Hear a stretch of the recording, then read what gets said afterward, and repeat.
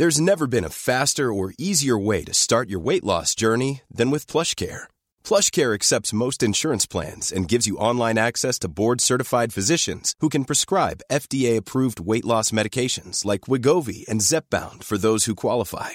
Take charge of your health and speak with a board-certified physician about a weight loss plan that's right for you. Get started today at plushcare.com/weight loss. That's plushcare.com/weight loss. plushcare.com/weight loss. Hiring for your small business? If you're not looking for professionals on LinkedIn, you're looking in the wrong place. That's like looking for your car keys in a fish tank. LinkedIn helps you hire professionals you can't find anywhere else, even those who aren't actively searching for a new job but might be open to the perfect role. In a given month, over 70% of LinkedIn users don't even visit other leading job sites. So start looking in the right place. With LinkedIn, you can hire professionals like a professional. Post your free job on linkedin.com/people today. Hey there, I'm Steph. And I'm Simon. And welcome to The Food Fight, where we offer a different perspective on food culture issues around Australia and the world. We'll talk with chefs, producers, business owners and experts to hear their stories and find out what makes them tick. This episode, we're speaking with sommelier and wine communicator Samantha Payne about the allure of wine and the changing nature of Australia's wine landscape.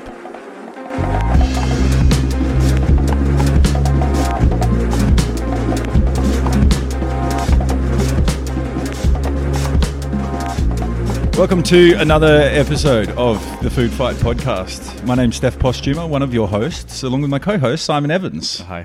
And we are here today with Samantha Payne, sommelier, wine writer and communicator at Fix Wine Bar in the city. Hi guys. Thanks for joining us, Sam. Thanks for having me. We start our podcast with an acknowledgement of country. We're on Gadigal country here in Sydney, so we'd like to acknowledge the Gadigal people of the Eora Nation, the traditional custodians of the land where we sit today, gather and talk, and pay respect to elders past, present and emerging. All right, guys, let's start. Sam, this is going to be a wine-heavy podcast, so just to put the alert out there for people, it's great. We haven't done a fully wine-focused podcast since I don't know, ages ago. So, almost like the pilot episode. The pilot episode for this podcast where we all just drank heaps of wine and thought it was fun. And yet we're sitting here drinking sparkling water. No, drinking sparkling water. How things have changed, eh? And yeah, I don't know. There's plenty to talk about. We can nerd out on wine. We can talk about your career, Sam, and what you do. But I'd also sort of like to talk a bit about what it is about wine that's so alluring to people. Like, why do people become so, pardon the pun, intoxicated by wine as an industry and as a beverage and as an idea and everything that goes into it? Because once people go down the rabbit hole, and you both have gone down the rabbit hole, you get stuck. And I mean, from knowing you, Simon, wine is just as much a part of your life as food is. But you're sort of, people will think of you as a chef first, a wine guy second, I guess. Yeah. So, Sam, do you kind of remember that first experience that you kind of got it when it came to wine and sort of got a bit hooked?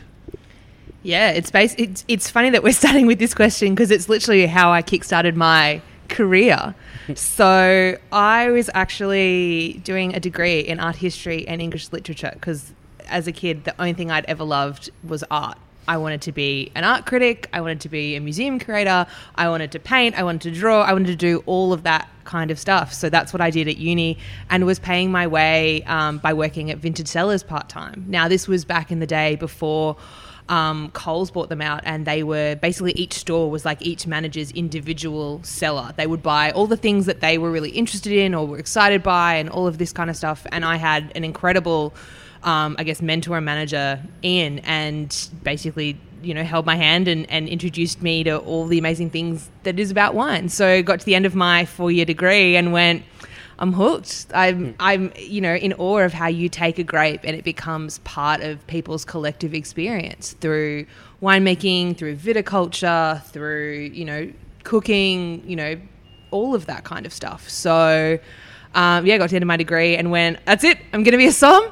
I'm going to take, all the things that I had learnt, about art critic and art critiquing and all of that kind of stuff, and was like, I'm going to apply that to wine because it's its own art form in a way. So that's how I got hooked in. So did you have any hospitality experience, or was it just vintage cellars at that point? Just vintage cellars at that point. So what is it like when you decide you want to become a somm? Like, do you get educated on the fact that you're going to be working in hospitality and like the realities of what a hospitality job is? No, not at all. I just thought I would just walk in with all my wine knowledge and all my like chutzpah and my sass, and I thought it'd be fine. And they were like, "Yeah, you've got to carry 3 plates." And I was like, "I'm sorry, what? I have to do what now?"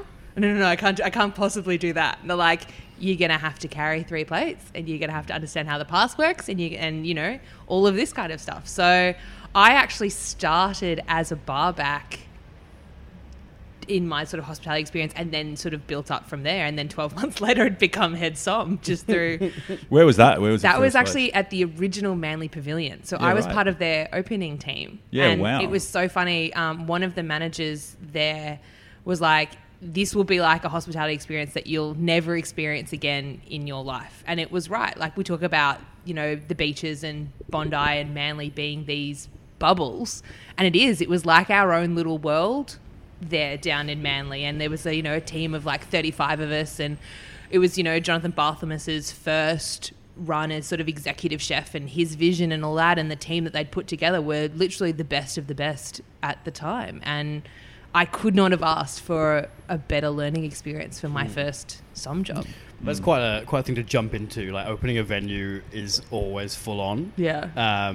Especially if did you have expectations of, like, you knew what you were getting into? Had no idea. To some extent. You knew you weren't going to be, like, running the wine list to start with. No. You were in there for the grunt work. Yeah, I was in there to be, another set of hands who can lift boxes and carry things up 3 flights of stairs. Yeah, like, nice. But that's what I was there to do. It was, for me, the end result of where I am now was always in the field of vision. And it was, I can't write about something and talk about something and communicate about something if I don't know it in and out and back to front.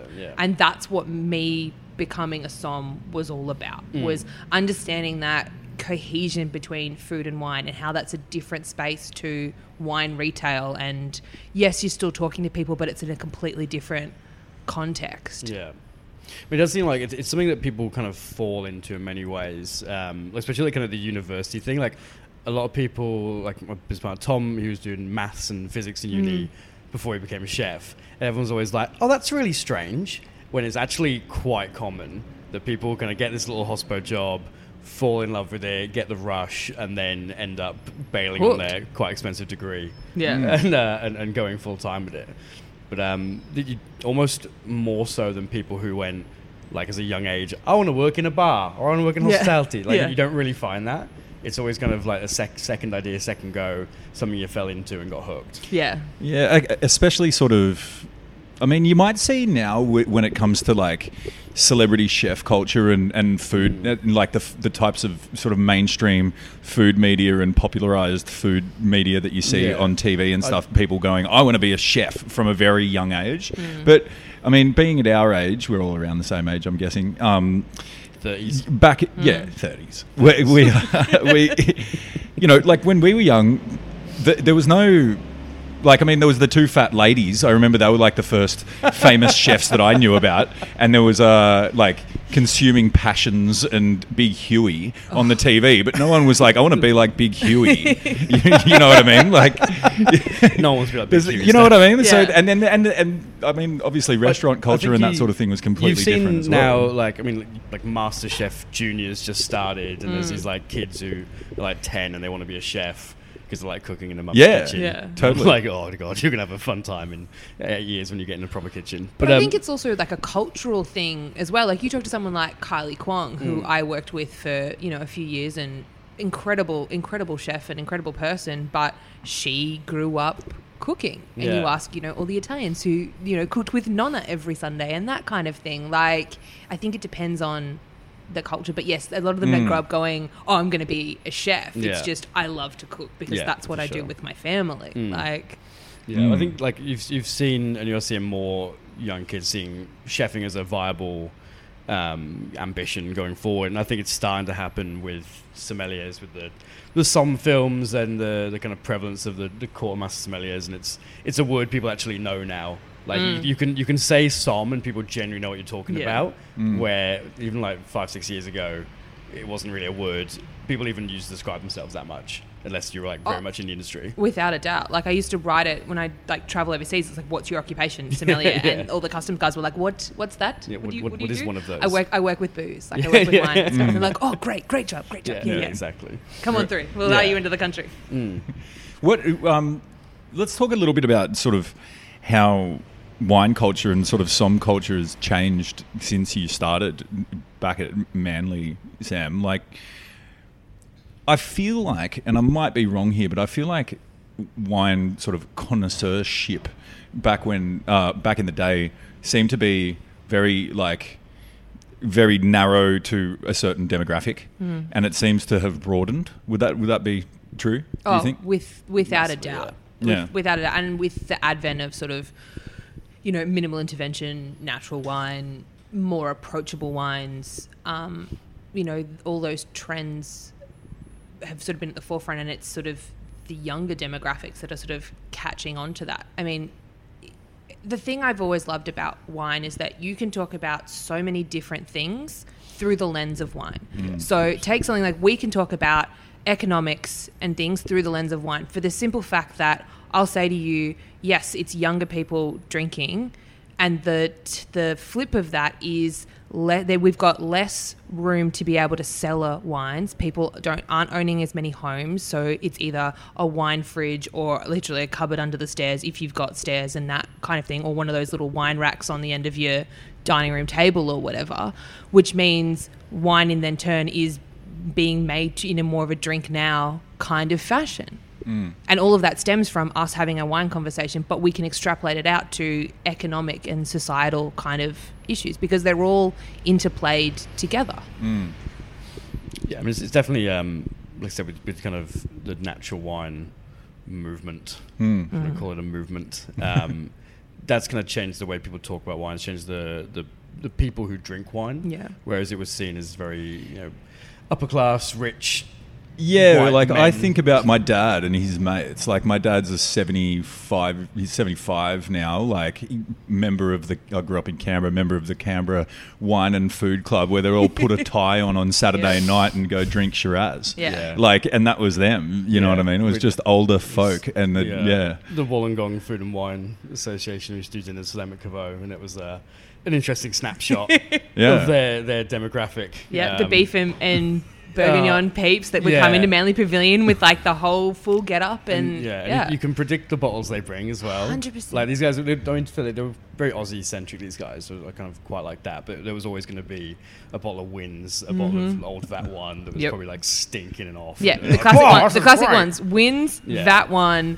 There was always some sort of Penfolds, Grange possibly, or it'd be Saint Henri or RWT or like one of the bin wines under there.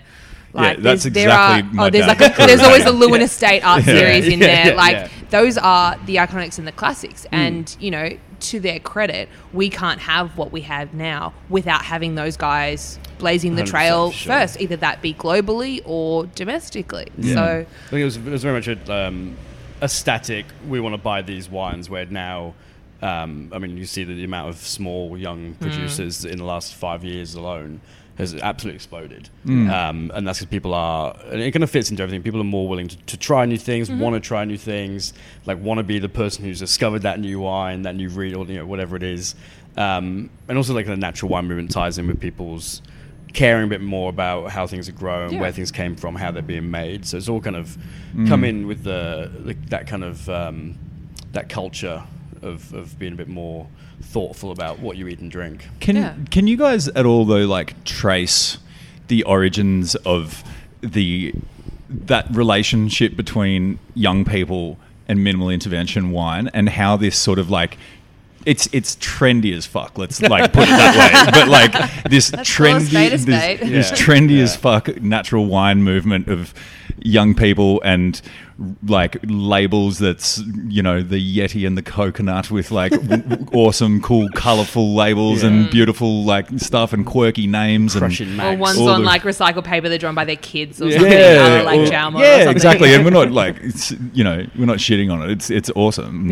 Yeah. We love it. But like, what's the origins of this? Who was first? Like, do you guys know who was first on the scene and how this sort of trend began that has this relationship with young people that is so responsible for changing the demographics of wine consumption and the way that it's sort of talked about and understood? Well, I mean, the origins of the natural wine movement in Australia has always been a testament to like the Lucy Margaux, you know, Tom Shabrook's, you know, the late Sam Hughes, God bless him. It was always a testament to those guys pushing those boundaries, and you know that was kind of like the forefront of that and that ethos. I think the link between the natural wine minimal intervention movement, shall we say, and younger people was because they were the ones that were talking to the younger people. They were the ones that were saying, you know, you don't have to be like your parents and drink these 16%, you know, reds and things like that. We're making wines that are more approachable and of the earth to some extent. I mean, mind you, all wine is of the earth, but focusing on the care and attention that it takes and things like that. And we're not going to talk to you like you're, you know, unknowledgeable or an idiot or anything like that. Like, just come and just try this stuff. It was very much like I remember my first tasting with Sam and Tom. They literally came, and Sam was in these tiny pink hot pants shorts that he wore at like every tasting. And they came with this cured meat that they had made in like the winery and things like that. And it was literally Sam, this board, this thing of cured meat, and I think it was like cornichons or pickles or something, and he just had this like huge knife and was just hacking bits of meat off and like shoving it in my face as I'm drinking this wine, just to take the edge off. And when you have a memorable experience like that, you're like, yes, I'm going to remember those wines and this experience and these people talking to me, and you know, it makes me invested in what it is that you're doing or trying to do or trying to put forward. And I think that, to their testament, was a huge part of it. Yeah, and I mean, like Tom Shabrook especially is just very unpretentious. Yes. Amazing guy to talk about, like very generous with his time and his words. Yeah. So I mean, the different, and you still see it with your kind of wine reps. You see like the older generation and then the younger generation, and the way they talk to you, the way they email you, the way they approach you, the way they like set up meetings and stuff. It's quite stark. And I mean, almost to the point now with the portfolios they work with as well, you can almost look at like a portfolio and kind of work out which kind of person's going to show up when you have a meeting with them. So it's quite a stark difference. And yeah, like I said, like as younger people in the industry, you don't want that sort of pomposity around it. Like you're trying to make your customers have fun. And not be overly serious about stuff and enjoy and spend money and have a good time. Yeah. Because that's kind of what we're doing. It's not all about the ceremony of everything. So, yeah, I guess it's kind of filtered from the winemakers doing amazing things. I heard stories about those guys. Was the natural wine, what was the little couple of thing they started up together? The natural wine, there was like those three guys, and they used to like do little shows, and they just like wander around city restaurants. It was like a collective. Yeah. Theory or something like that? No, that's something else. I can't remember the name was. Anyway. Yeah, I think it's fascinating though, and I wonder. I mean, obviously it's credit to these people, but there's a lot of other stuff, I guess, that plays into it, and probably social media is one of them, and the way that people engage with food and like drinks now on social media, and how that facilitates collaboration between chefs and somms and winemakers and things like that. And there's just this sort of constantly interconnected web of people spreading information and meeting new people and spreading that web further and further and further. But there's also like this interesting transparency when it comes to, you know, Instagram and stuff like that now, where like you can just click on someone and you can get an idea of who they are and who that winemaker is and exactly what they're doing in like real time.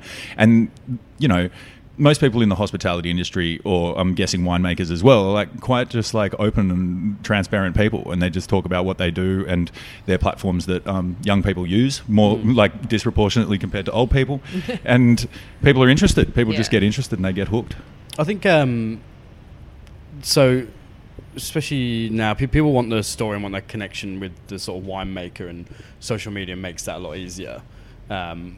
Whereas before, it was kind of, that was the company, and it's the company you bought off. Now it's very much about the winemaker as kind of cult of the person you're making it, and to the kind of the vineyards as well, and the people growing the grapes. So it's kind of, there's that more connection. People get more of that story, and that kind of forges those tighter bonds where you can feel a bit more invested in the company if you kind of feel like you know the people behind it. Yeah, it's a real person behind it. So a lot of the wine training and things that I do with groups of people who I suppose don't have a huge amount of experience with wine, the thing I always start off with is saying that one bottle of wine is, as a rough amount, 2.5 kilograms of raw grape material, and it's a minimum of 12 months of somebody's blood, sweat, tears, hard labor. That's one bottle of wine that you probably didn't even think about as you're consuming. It's putting that human element behind the product. And I think, the thing that we don't always talk about is the overconsumption of wine or the abuse of alcohol and things like that. And when you start to have a conscientious thought behind the product, and I think that's what a lot of natural wine has done as well. Like, it's not a mass-produced product like, your Yellowtails of the world or, all of that kind of stuff. So that then in turn, the psychology around it makes you more conscientious of how much you're consuming and having reverence and respect for the bottle that's in front of you.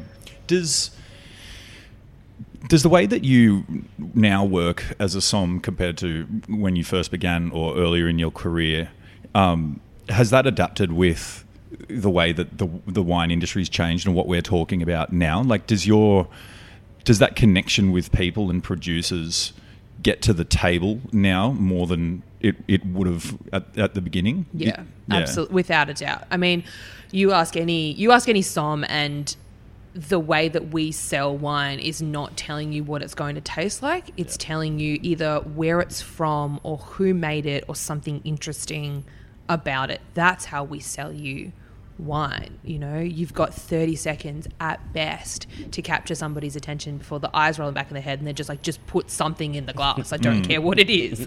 So, it's having that down pat of knowing your producers, knowing your regions inside out, all of that kind of stuff. And, being here at Fix, 3 nights a week, that's how I'm selling wine is through the story of it or something really interesting.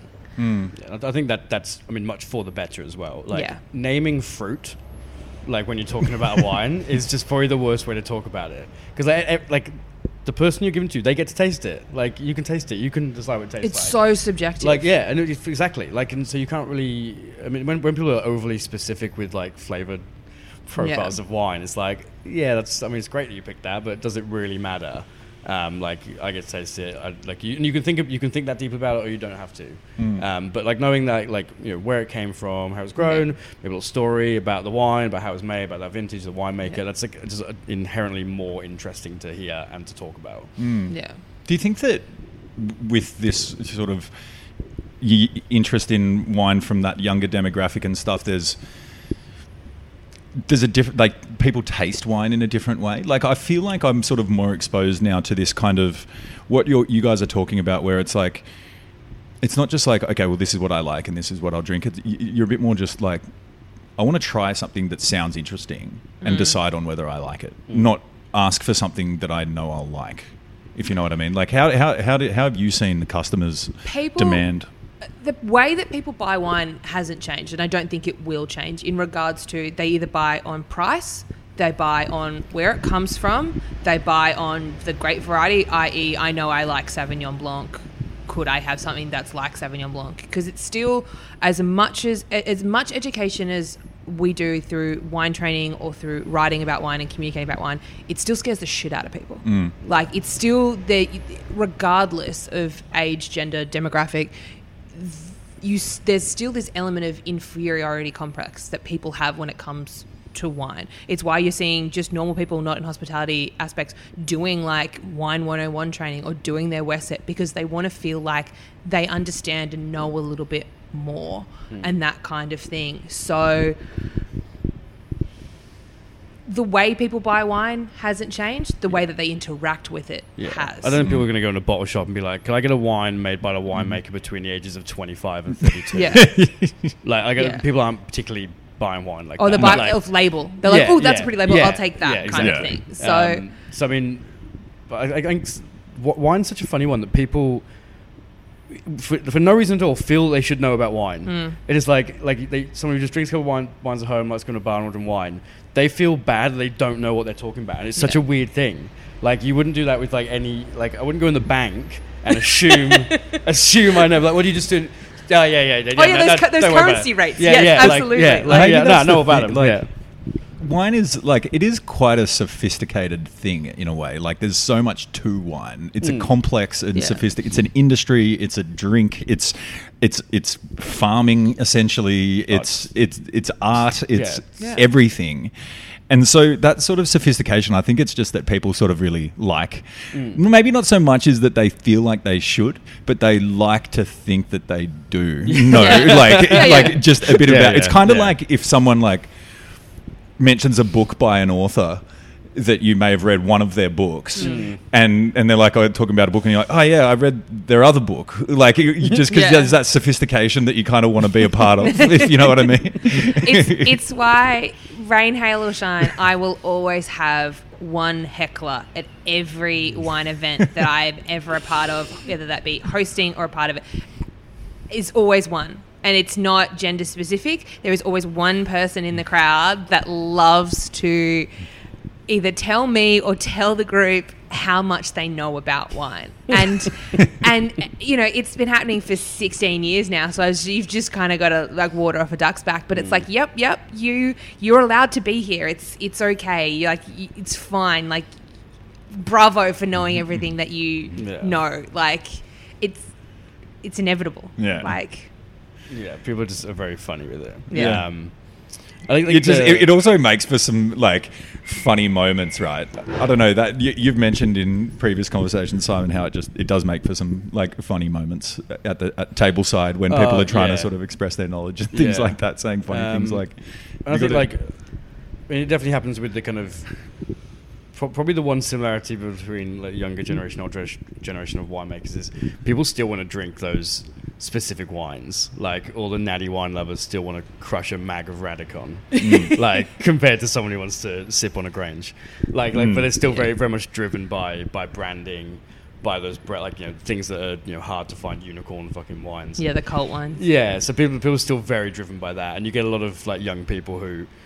And again, this isn't kind of a really criticism, but they don't particularly know much about wine. They just know the wines they want to drink or the wines they want to order, which is the same across things, just obviously the types of wine changes. Which links back to that sort of social media thing that you were talking about, is what are the wines that everyone are talking about? Like, what are the wines that are, like you said, the unicorn wines, what's hard to get? All of that kind of stuff. Like, oh, that person's got it. And like, totally. Exactly. there's wines that I know anytime that someone will throw it up on their Instagram stories, and it'll get 1,000 likes. Like, it's like, oh yes, that one. Like, there's a handful of them that you just know that are like instant social media gold. Well, it's funny too, because like as Somms, you guys are kind of salespeople in a way as well. Like, you're selling people wine. You're like, if I'm not selling wine, I don't have a job. Your job is to try to sell people as much wine as you can, basically. Like, and good wine, and educate them and all this stuff at the same time. But if there's something that they want,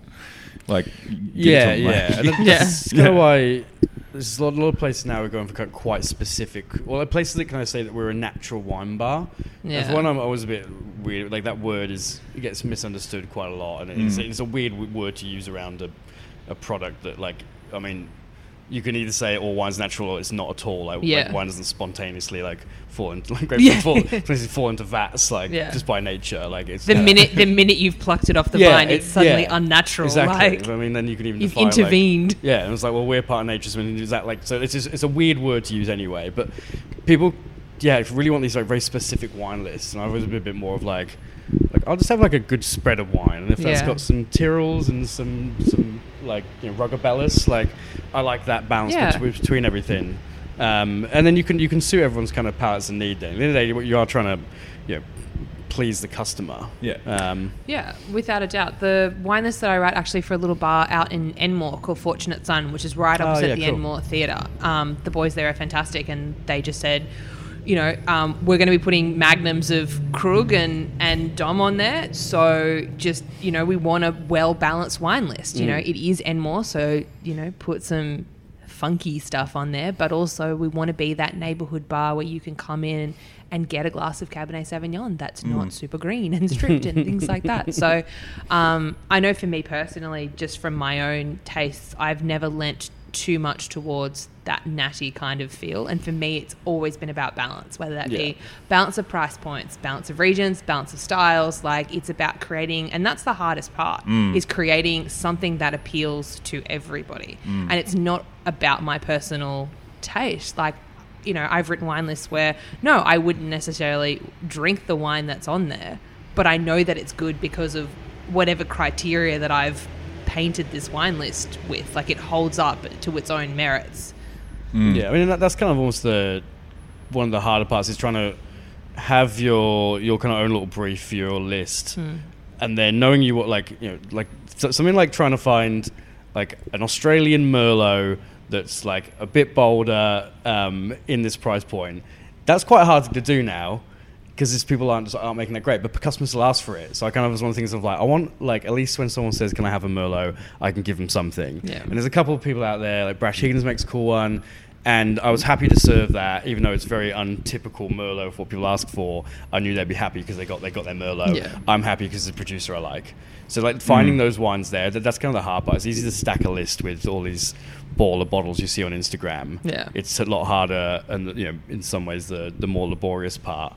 Trying to find that Pinot Noir for like sub 20 landed, like things like that. You've always got 5 in your back pocket. There's always things that I know to that are my trusty go-to favorites that'll work on any list because they're well made and it comes in at the right price. But that's the job of being a somm. Like, that is the be all and end all of why somebody has hired me. If I can't write them a list that sells, I have failed at my primary objective of being a somm. Like, I can educate the customers, I can educate the staff, I can, write you a beautiful wine list, but if it doesn't sell, then it's a waste of paper. You're just holding up stock that, let's be honest, restaurants can't afford to be holding up. Yeah. So, and again, that sort of comes back to my background is working in, my background of having that arts degree was when you look at an artwork, you don't just take into consideration what's in front of you. You take into consideration the context around it. When was it made? Who's the artist? And what period of time? Are we talking Renaissance art? Are we talking post-impressionism? Are we talking, modern art? All of this, these inflections affect how you view the artwork in front of you. And it's the same with a wine list, and it's the same with the bottle of wine. How much do you think that your start in the industry has helped you along the way, especially moving into writing, consulting, and things that aren't working the floor? 100 trillion billion %. I couldn't be who I am and the very, let's say, unique little niche that I've carved out for myself in the industry if I hadn't done the things that I had done. So coming from retail and having that arts degree and that critical sort of critical critique sort of degree, moving into, hospitality and being a sommelier, and then from there going to consulting, and then from consulting to writing, and now, education and training and hosting tours for Wine Australia and everything that I do. We were talking before about, why people get sucked into this industry. It has completely taken over every aspect of my life. And I don't think I could do what I do if it hadn't done, because that's the beauty of it is, getting to sit here with people like yourselves and, us meeting on social media and things like that, is the fact that sense of community and family and friendship that permeates the wine and hospitality and food industries. Like, I have more friends now that work in the industry than I do have friends outside of the industry, because literally all my spare time is I'm either at an event, or pre-COVID I was traveling interstate or out of the country 1 or 2 weeks out of every month on some consulting trips. So it would be going to see friends in other wine regions or things like that, or, you know, going to see friends because they're opening up a new restaurant or something. So yeah, I mean, it becomes like any holiday is based around like, what region haven't I been to? Yeah. Like, and who do I need to go see? Yeah, like, you know, what restaurant do I want to go to? Like, it's kind of your whole, everything you plan, everything outside of your work life just kind of revolves around it, because there's like a never ending list of things to learn, things to go see, places to visit, and then just I think most people who are into wine are quite curious people, because you have to be, because there's literally an endless amount of shit to learn. And the other awesome thing about it, and I know I just get this a little bit from sort of like traveling and doing food stuff while I travel, but is the welcome you get in these places from people that you might not have met before but might have had a bit of contact with on social media or whatever, or you might follow each other on Instagram, just as simple as that. And then you're like, hey, I'm here. And then we're like, just there's this immediate rapport, and you're immediately welcomed, and you get a bit of special treatment maybe here and there or whatever. It's great. Yeah, being in the industry, like, especially wine, as much as anyone, any kind of part of hospitality, really is a cool community, and everyone's like always very accommodating. Like, you sort of ring up a winery and be like, oh, hey, I'm going to be there this weekend, so I've got a sec, and and you end up like wandering around the winery, having some drinks, wandering around the vines. Like, it's very accommodating, very welcoming, and it's a nice experience going somewhere and being treated like that, and you know, same as if you go to a restaurant and you get a nice table, and your chef mate comes out and says hello, and all the other people are staring at you, and you're like, Sam, did you? So we'll talk a bit about what you sort of do outside of being a Somm, but was the communications and the writing and consultancy sort of intentional from the start? Like, did you say, I want to be a Somm, but I also want to do other things in the wine world? The communication, the writing, yes. I always knew that I was going to write about wine. And the Somm background comes back to that. I can't write about something that I don't know. That was something that I always firmly believed. So me getting my sort of feet wet in the industry and then going to do, vintages twice a year, since 2013, that was me understanding the whole value chain of how we get from bottle, from grape to bottle onto somebody's table or in somebody's home. So the consulting thing, that sort of just developed from actually working for Colin Fastnich when we opened up 414, and, fantastic experience, but sort of got home one night and I was like, why am I working 60 hours a week to build up somebody else's brand or line somebody else's pockets? And yes, all the things that I've learned from it, but I'd gotten to a point where I was like, I could be working 60 plus hours and do that for myself. There was a real need, back in 2013 and still now that, people need sort of education around wine and writing a good wine list. And, there's less and less restaurants that have the finances to have a full-time Somm on the floor, so the education around that. So that sort of opening is developed into what it is now. How did you find it? Like, how did you pursue that into something you can make money out of, essentially? Asking for a friend. As a part of your career. asking for just as a friend? Yeah. Well, that's like, I mean, I kind of... you're here at Fix 3 days a week, like you said, but then you've got all this other stuff happening, and it's like I'm sort of in this weird position too, where I've got this little publishing business, but I do a million other things, and I don't even know what to tell people when they ask me what I do. It's like, how long have you got? And it's like 5 minutes, and I've just finished my introduction. But yeah, like actually sort of like maneuvering to a position where you can make that a part of your career path.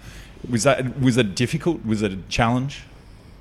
Look, there's that old adage where it's like it takes like 10 years to success. So that overnight success that you see takes 10 years. So I started consulting in 2013 and now it's 95% of my income is from consulting and writing and things like that. I think if a post-COVID, well, not really post-COVID, we're still kind of in it, but a post-COVID world has taught me and taught a lot of people that I've had conversations with is how much diversity in your income stream is so incredibly important. Yeah. Like the amount of messages that I got from people when COVID first hit that just went, it was really smart that you've got 5 different, income streams, or I really want to go into business for myself because I lost my job or I lost my primary source of income and things like that, and how important it was to kind of do it on your own as much as possible because you've got control over nothing.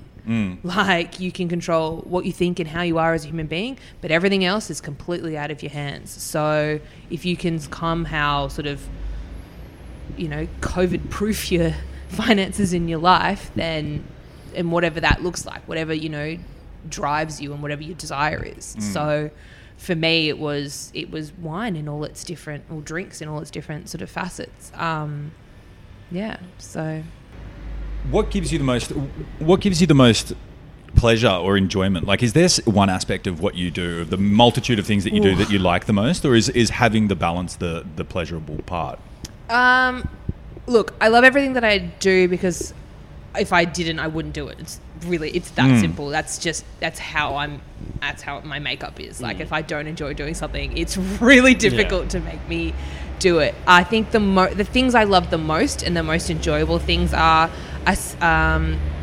from an education point of view, like hosting, I suppose, the sommelier immersion trips for Wine Australia, being able to go around the country and introduce, I guess, the next generation of somms to these producers or these regions. So, I mean, it's something we haven't really touched on, but my specialty is in Australian wine. Yeah. Because that was something that I realised early on. It's like I can know everything and know little parts of it, which is what, any good somm can do. Or I can know one thing and know it inside out, back to front, and just really immerse myself in it. And that's what it was for Australian wine for me. So, and then obviously just the filming side of things. So the filming that we've done with Wine Australia, that we did with Lake Wanaka Tourism, being able to go to these regions and get people excited about what it is that they're creating there, not just from a wine and drinks perspective, but from a produce and a tourism perspective. Yeah, that's cool.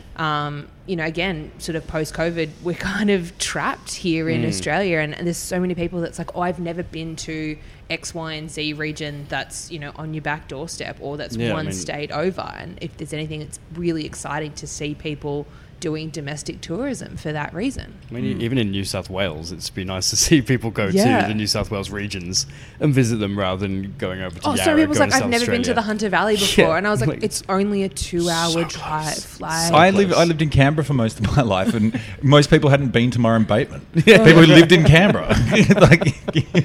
So you should go to Murray Bateman for the day, because it takes half an hour to get there.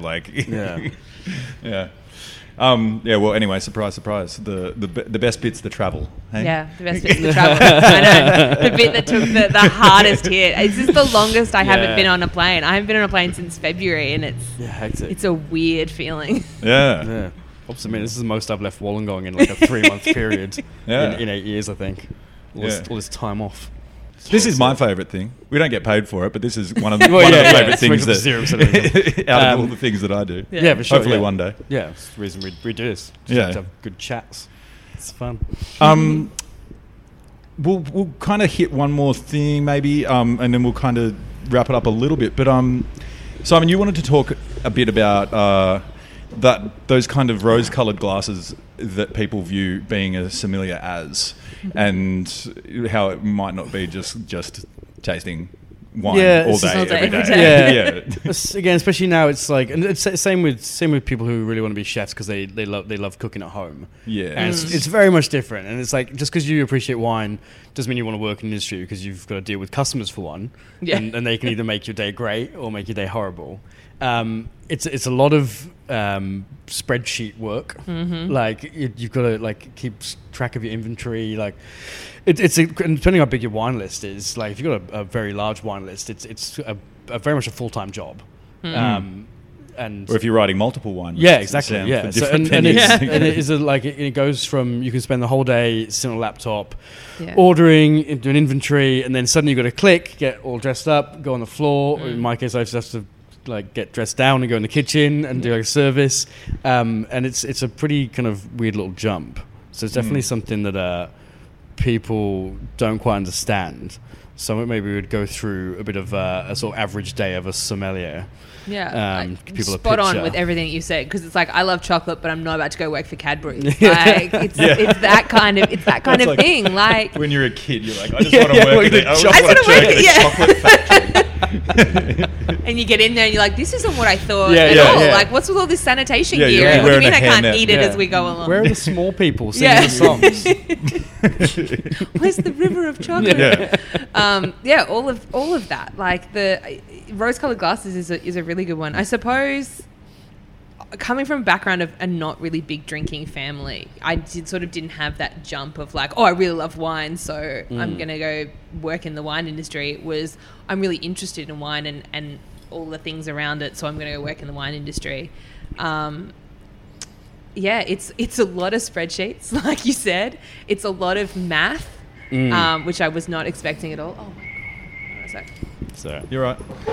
another booking for tonight. No, It's sorry. definitely closed on Yeah, a Monday. you can't come with 20 of you.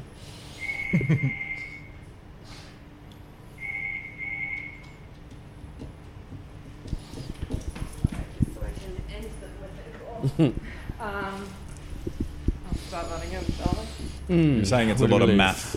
It's a lot of math. Yes, It's a lot of math. Yeah. Because they don't make invoices easy for Somms. No, like WET and GST and no. Tom, my business partner's just started kind of dealing with them a bit more because we're sort of sharing the duties at Parrot, and he just keeps bringing me over and he's like, "So how much this one cost?" And I'm like, "It's just go on that one and just add your GST and you'll be fine." He's like, "What's this one then?" I'm like, I still don't know. I ignore that one. It's fine.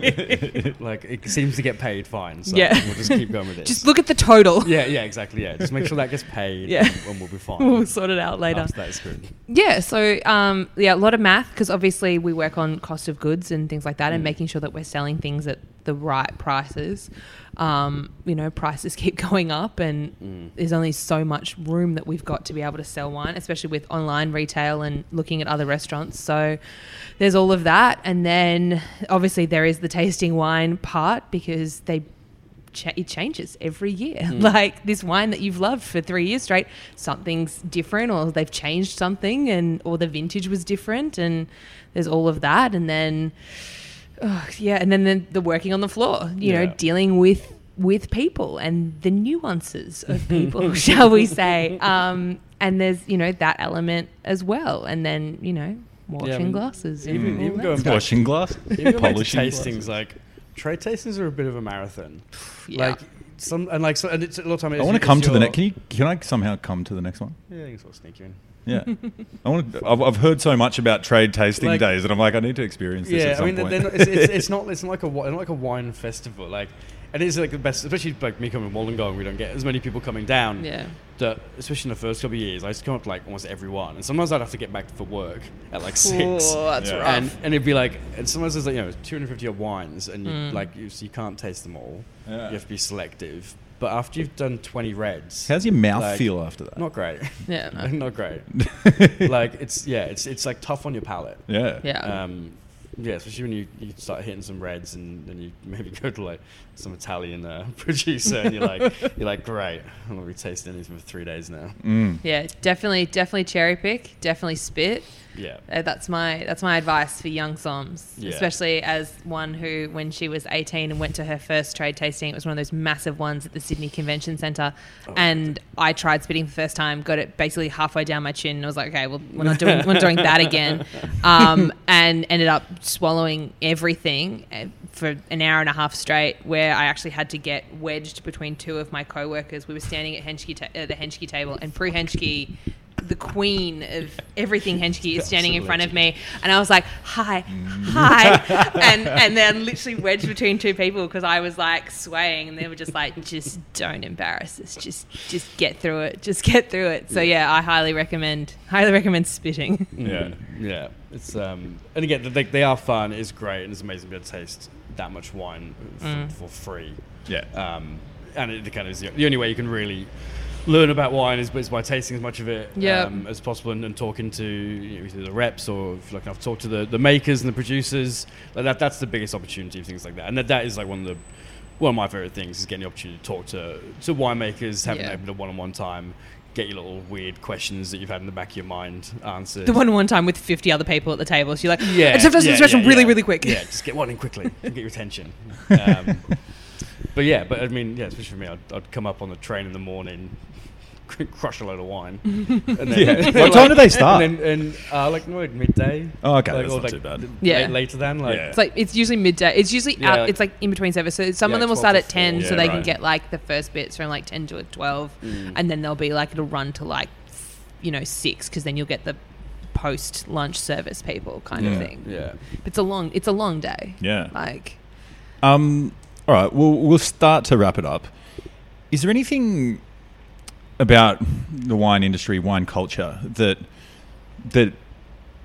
is an issue that you would like to see change? Like, how would you?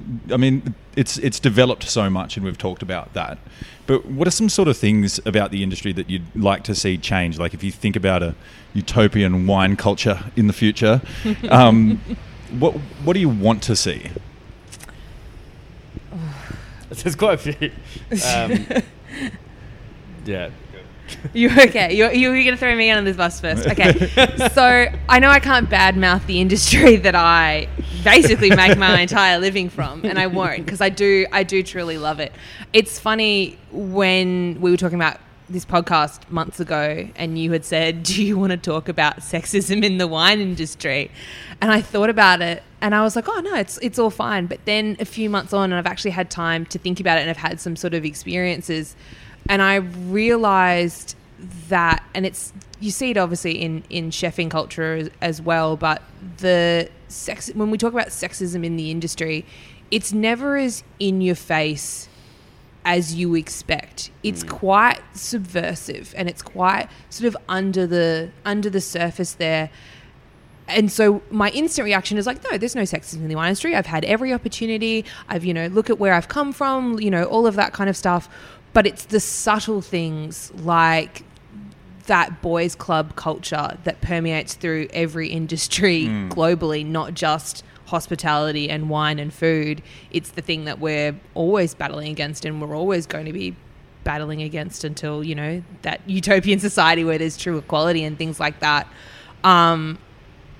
If anything I could change, it would be that, and having to fight twice as hard for every opportunity that I've gotten, which in some cases have been handed to men who are less qualified than myself. Okay. And just, the underhanded sort of comments that you get from strangers and from people that at tables, where they think they're being really funny and they're very much not. I'll use an example of, I was actually working here a few weeks ago, and I was serving a group of some very well-known winemakers, and all jovial, all fun, people that I know and respect. And one of them out of the blue goes, oh, I heard you're fucking such and such, in the middle of the table in front of all my peers.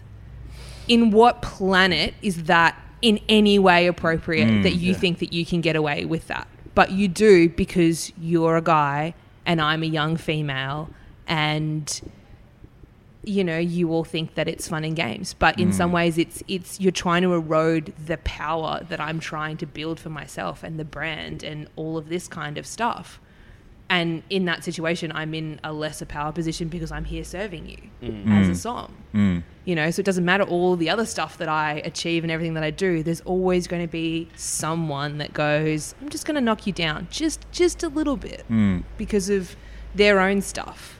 So it was very much like no, laughed it off, made the joke, tried to smooth it over, all of that kind of stuff. So yeah, that's the thing that I would change. Yeah, and unfortunately we still are in this, like you were saying, the power dynamic there is like you're serving people and stuff and you're working, and it's like, I mean, in an ideal world, you say, hey, get the fuck out. Yeah. Like, or whatever, and the fact that we're not there yet as well is a part of the issue. And I think that, like, I mean, this is we can talk about this as a whole nother podcast, and it's something that Simon and I kind of talked about before we did this podcast, because you've done a lot of work when it comes to, you know, identifying these issues and stuff like that. But when we do our podcast, like, especially like when we've got female guests, we don't necessarily want to just fucking always make it about the fact that you're female. Yeah. Like, Yeah. why is that actually an issue? Let's talk about wine. Like, Yeah. let's talk about what you what you love. We spoke about after we kind of had that idea, and I was like, I was thinking about a topic we could talk about, Yeah. like something that wasn't just kind of surface. And afterwards, I was like, we're just asking that because we're talking to a sommelier who happens to be Yeah, a woman. female. Yeah. So that kind of changed our perspective, and I did quite a lot of research in it as well. And it was one of those things where, like, we've mainly had like female front of house staff, so we've always had lots of stories from them, and experienced things, and had to give customers some shit or like ask them to leave when they've been rude. And even like literally the other day, like some old dude asked our like front of house staff if she was like Tom's wife. Like, there was no reason that she would be, and just like this old guy just was like, well, you're here, you must be someone's wife.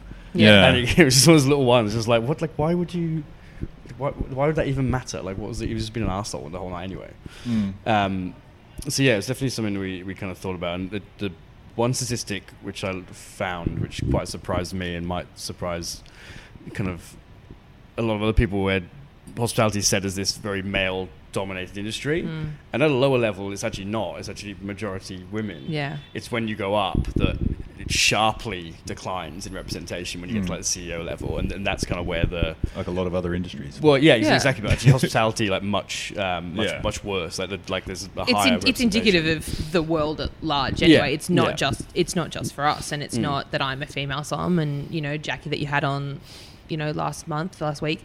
Not that she's a female chef. You know, again, we've earned everything that we've done in our own right, but you're asking things that I would change, and that would be one of them. Yeah. Like it's twice as hard to get the same opportunities, and I think as well when we talk about money and things like that, you know, it's all, I suppose, you know, whenever I go into contract negotiations with new clients or things like that, it's generally my male friends that I'll speak to for points of reference and things like that, because, you know, systematically women don't fight as hard for raises and things like that, and it's only, you know, being in business for myself since 2013 that I've gotten really good at contract negotiations and not being bullied, because like you said, those top tier people are still men, so they are the men that I'm going up to and going, this is what I'm worth, here is all the experience, here's everything that you want, I will deliver it to you on a silver platter, but this is what it's going to cost you. And you know, it wasn't always the figure that it is now, but you build up to that and you talk to your peers, male and female. Exactly. And the more that we're open and honest about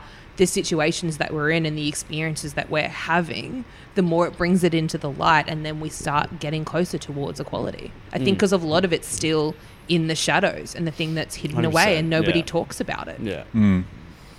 Yeah, well, I mean, I just think that these discussions, if we're talking about changing this such important issue, it's just talk about it, understand it, and change, and you know, continue down the path. I think like wine isn't, like I said, don't want to kind of badmouth the industry. I think the wine industry is in pretty good shape as within tolerance and acceptance, and you know, there is some amazing winemakers who are women in Australia, and sommeliers, and you know, kind of every level. So it is in a pretty good place, but there's still that underlying shadowy, like kind I of said, not spoken about. When we first had that conversation, I was like, oh, there's not. And then it's when you think about it and you think about just the subtle things that happen. That's what it is. And it's like that in any industry. It's like my that in stories culture. are not unique to me. Yeah. Like in any industry or any culture, and that's you know,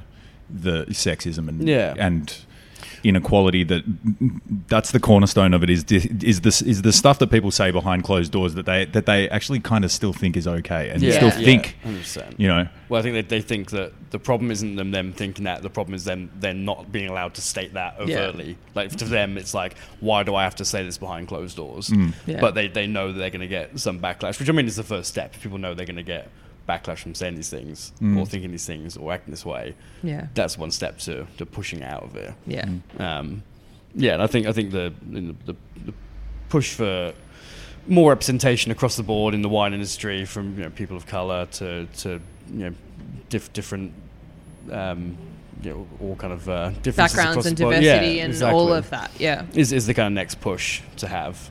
I think definitely with the Black Lives Matter movement recently, that kind of made me go like, how many people of color do I know in the wine industry, or like how many winemakers or viticulturists I know who have Aboriginal background, and it was kind of a bit stumped on that as well. So it's definitely something I was like, how can we sort that in some way, or help, like what can be done in that respect? Yeah. So that's definitely something that would be cool to see change, especially with a lot of vines being planted on country. Yeah. That's something that I'd definitely like to see some change and acknowledging those traditional names. Yeah, exactly. Like I know that I'm starting to see it a lot more, especially in people's bottles, email footers and back labels and things like that. It's something that, so I suppose you're getting an exclusive here, but I, from January, will be Australian Gourmet Travellers for the Food Magazine's drinks writer. So I'll be there. I'll have a monthly column with them, and that's something that we'll be focusing on is each Australian region that we're talking about each month. We will state the traditional Aboriginal Indigenous name for that site. So for the Riverland, for the McLaren Vale, for the Hunter Valley, all of that. So to start putting it into people's vernacular, to start putting it front of mind for people and acknowledging that we are on land that was never seeded. So it's like you said, it's small incremental changes, but it's at least we're going in the right direction. We're moving forward in some positive, healthier way. Cool. Anything else you want to mention before we wrap it up? Simon, I was asking Sam that question, but it sounds like you've got something to say. I was thinking. So I was like, when you're like, what things you'd like to change? There's like some stuff I'm like, I'd really like to change. And other things I'm like, that's a bit of an annoyance to me. I was just trying to pick one that would be. You want to give us one? Go on, give us one hot take. So that's why I was like, I was like audibly thinking there, because I was like trying to narrow it down. Yeah, I don't know. I think it's like people who are into wine but haven't done that little bit of kind of research knowledge building, when they're just like, fucking love wines, love going to wine festivals, love smashing natty wines, just love, like, probably don't even really know what natural wine actually is or a decent definition of it, and just all about it, and their whole Instagram's full of it without actually kind of knowing a little bit more and going to that extra length. Just taking a little bit of time to actually, we could do a whole other podcast on like wine influencers that you see on Instagram, and you're like, you're killing me. Like the amount of people that like have come to events or things that I've hosted, whether it be through Pinapalooza, and love them for resharing and things, and I've had to like slide into DMs and be like, that's not what I said, or that's not what carbonic maceration is, or you've sort of misunderstood this, let me just sort of correct that for you, and maybe don't post that out to your 40,000 followers. It's going to be wrong. I mean, right. So this is a world I'm not exposed to, is the wine influencer world. Right? Wine chat part 2. Yeah, there's a weird like celebrity kind of winemaking thing happening. The Cameron Diaz clean wine. Yeah. And, wow. Okay. There was one actress. I can't remember her name, but she describes herself as a winemaker. What's her name? She was in 50 First Dates with Adam Sandler. Drew Barrymore. Yeah. Yes. She describes herself as a winemaker. Yeah. She has her own wine had this whole Vogue article. I remember reading it and cringing. And she said like, her description of how rosé was made was just one of those ones like, you peel the skins off. Yeah, that was you peel the skins off the grapes. Peel the skins off. It's like, no, like that's not what that was published. Yeah, it was published in Vogue. Yeah. What? She did a whole article of how she was a winemaker and that she makes rosé by peeling the skin off the grapes, and then But it's the whole Cameron Diaz clean wine movement thing. It's marketing. You could. The thing about wine, especially in Australia, and to our benefit, and I say this in a positive sense, is that we don't have appellation controls like France or like Italy. We don't have AOCs, which means we have always been at the forefront of innovation because we can make wine out of anything, anywhere, good or bad, all the rest of it. We've got label rules, which are perfect. So that what it says on the label is what you get, but everything else is up for grabs. So it means that in some ways you can market things however you want. Yeah, and this is done all over the world. So they're taking, the whole natural wine movement, we talk about it in a this is new wave and things like that, but it's been around for centuries. Like 8,000 years ago, Georgia, uninterrupted vitis vinifera history, making wine like we do in natural wine movements now. Yeah. So you take that spin and you can turn anything, and yeah, there's some doozies out there. Less bullshit then, less of the bullshit puffy marketing like we see in a lot of things. Just people just admitting that they have gaps in their knowledge or they don't know something. That's a nice thing. I think too. That's just a bit of transparency about what you know. Yeah, that's what I kind of key in everything. That's what we kind of try to do a little bit with this podcast. Is like when we don't know something, especially me, I'm the first to admit that I know fuck all about wine.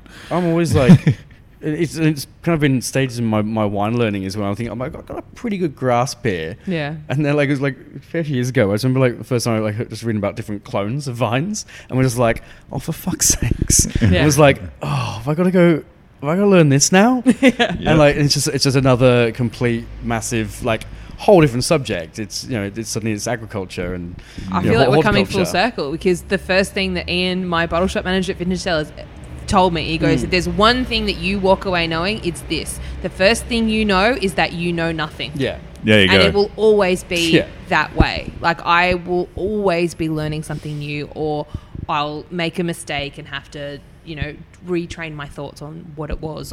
But the joy of the wine industry is that you get to keep learning and you get to keep developing and finding new things and tasting new things, and that's the exciting part. And I think the minute that I stop being excited by that is the minute that I hang up my corkscrew and go, you know what, we're done. I'm not excited by this anymore.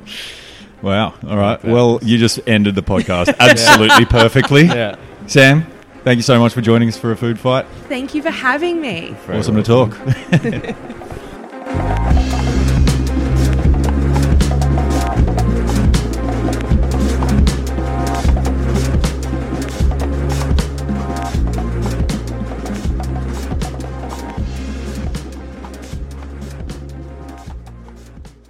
Hello, dear listeners. Steph here. Thank you so much for joining us for another episode of The Food Fight. If you want to get in touch with us, it's at The Food Fight Podcast on Instagram or thefoodfightpodcast@gmail.com. We want to hear from you and we want to talk to you. Please leave us a 5-star review on iTunes. That really helps. If you want to hit me up, it's quicksandfood.com or at quicksandfood on Instagram. And if you want to get in touch with Simon, it's Simon_Evans_TBD on Instagram. Thanks so much for tuning in, and we'll catch you again with another episode.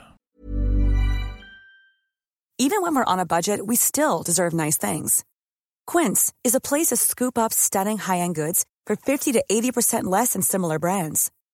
They have buttery soft cashmere sweaters starting at $50, luxurious Italian leather bags, and so much more. Plus, Quince only works with factories that use safe, ethical, and responsible manufacturing. Get the high-end goods you'll love without the high price tag with Quince. Go to quince.com/style for free shipping and 365-day returns. Ever catch yourself eating the same flavorless dinner 3 days in a row? Dreaming of something better? Well, HelloFresh is your guilt-free dream come true, baby. It's me, Keke Palmer.